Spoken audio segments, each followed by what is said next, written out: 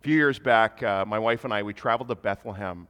And one of the highlights of Bethlehem was not going to see the place where Jesus maybe was born. They have a little church that's built over top of where they think that happened. It was out in the fields. It was the coolest thing, where the shepherds would have, these rocky fields where they think the shepherds would have been watching their flocks by night so many years ago. As Phil shared last Sunday, imagine in an age of no special effects lighting at all, bam, the whole sky is lit up with angels. This morning I want to talk briefly about the angels' song, what they actually sang to the shepherds. This is one of the very first Christmas carols, and it came straight from heaven, if you can imagine, and so we really ought to pay attention to its message. The Gospel of Luke tells us that, first of all, there was one solitary angel on the scene, and then in verse 13 he's joined with a great company of angels. In the Greek, that phrase means a great company of angels. That was a joke. You guys didn't quite catch that. You've heard of a sky full of stars. This was a sky lit up with angels, full of angels. Can you imagine being scared of just one angel? I can't imagine a sky full. The first angel announces in verse 11, "Today, in the town of David, a Savior has been born to you. He is Christ the Lord." He's given the specifics. He's given the who and the where. A Savior, the Messiah, has been born to you. Where? In the city of David, which everyone knew was Bethlehem. If the angel gives us the who and the where, the angel choir sings to us the what. And it's good news, composed of two parts. The first is about what this good news means for God. And the second part is about what it means for us. The first line is, "Glory to God in the highest heaven." This part of the angel's song focuses on the one who set all of these events in motion in the first place, the one who dwells above everything, above all, the one who's seated in the highest place. He's God. Glory to God in the highest heaven. Gloria in excelsis Deo, we sing. And because of what is about to happen, because of who this baby is, people who respond to this message will respond in praise. They'll say things like, my life was a mess, and you gave me purpose. I used to be self-absorbed, just glorifying myself, but now all glory be to you, God. Or I was wandering, lost and alone. I'd been rejected maybe by those who I'd loved and trusted, and you found me. You're glorious, Lord. Or I was living in fear, fear of failure, fear of the future, fear of the unknown, fear of just about everything. And because of the Son that you sent, I found freedom from my fear. God, you are magnificent. You see, it's because of Christmas that we gather here Sunday after Sunday to sing songs of worship. And I find it helpful to remember that it's not about what particular song that we sing that we love. It's about the one in whom we sing the songs about. Do we love that one? I just love just about everything about Christmas. I have to confess, I love the decorations, even though I hate putting them up, don't I, dear? I love the music. I really love the food. I love the cheesy movies and the elves and the presents and the concerts and the parties. But first and foremost, I love being able to focus for an entire month on an event that is recorded in Scripture about the coming of God to us, what theologians call the incarnation.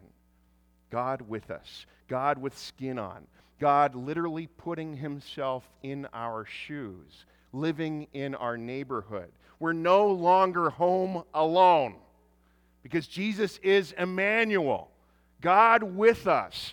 I think if we could somehow, even for a moment, grasp the love of God behind these familiar stories, we would shout out with the angels, "Glory to God in the highest."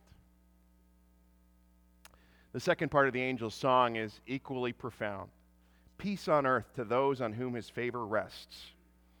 Now, this is something we need to unpack because peace means a lot of things to a lot of people. What does peace mean to a soldier? Or to a mother with a colicky infant? Or how about to a child whose parents are fighting? It usually means the end of something, the end of a war, the end of nonstop crying, the end of an argument. So what kind of peace are the angels referring to? Not that kind of peace so much. That's a temporary kind of peace. Wars will break out again. Babies, they'll cry again. Relationships will get strained again. The peace that only the Messiah can bring is a personal, permanent kind of peace. Peace between self-absorbed and willful and sinful people and a holy and very good and perfect God. Those whom God favors are those who understand and embrace this truth. God is offering us a chance to have peace with Him, this deep kind of peace that every single one of us are longing for. Really, the truth is in that song that we're told of the opportunity to receive from God peace from our past, peace in our present, and peace for our future. First, peace from our past.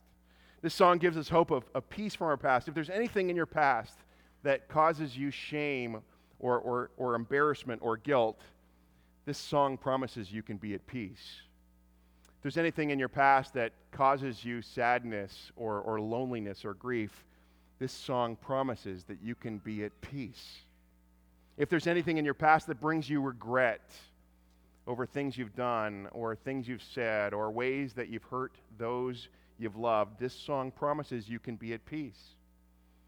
The Bible says in one of my favorite verses, as far as the east is from the west, so far has He removed our transgressions from us.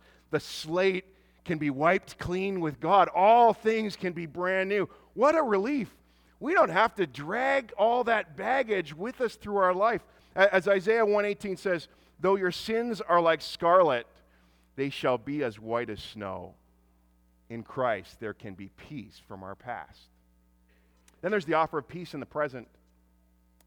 When the baby in the Christmas story was at the end of his life, He said to the followers, His first followers in John 14, peace I leave with you, my peace I give to you. He says, I do not give as the world gives. Do not let your hearts be troubled, and do not be afraid. Jesus tells us that the peace that comes from Him is not the same peace as the world gives. And the world does promise some peace. This time of year, we're inundated by promises that if we just kind of buy the right stuff or give the right present or get the right present, we'll be at peace. Many of us believe that we would have peace if we just had enough money, if we just had kind of financial security. Or we'd have peace if our lives were free of troubles and trials, if we were trouble-free. That kind of peace, while admittedly nice, can't be sustained, not in this world. So we need a peace beyond our circumstances, peace that Scripture calls beyond understanding, peace even in the middle of our troubles, in the middle of our mess. A friend of mine lost his job this week, and rightfully he was shaken by this. But my friend talks about how he's been intentionally over the last number of months seeking to grow his relationship with Jesus, to stay connected to God through Christ. And he shared this week how even with getting called into the office of his boss and told that he was being let go, that he was without a job, he said, in the middle of that, I experienced something I've never experienced before. I experienced in the middle of that mess God's peace. That's the kind of peace that Jesus promises. Finally, the angel's song gives us hope of peace for the future. You know, the fact is, fear for the future will rob us of our peace today, doesn't it? Isn't that what happens?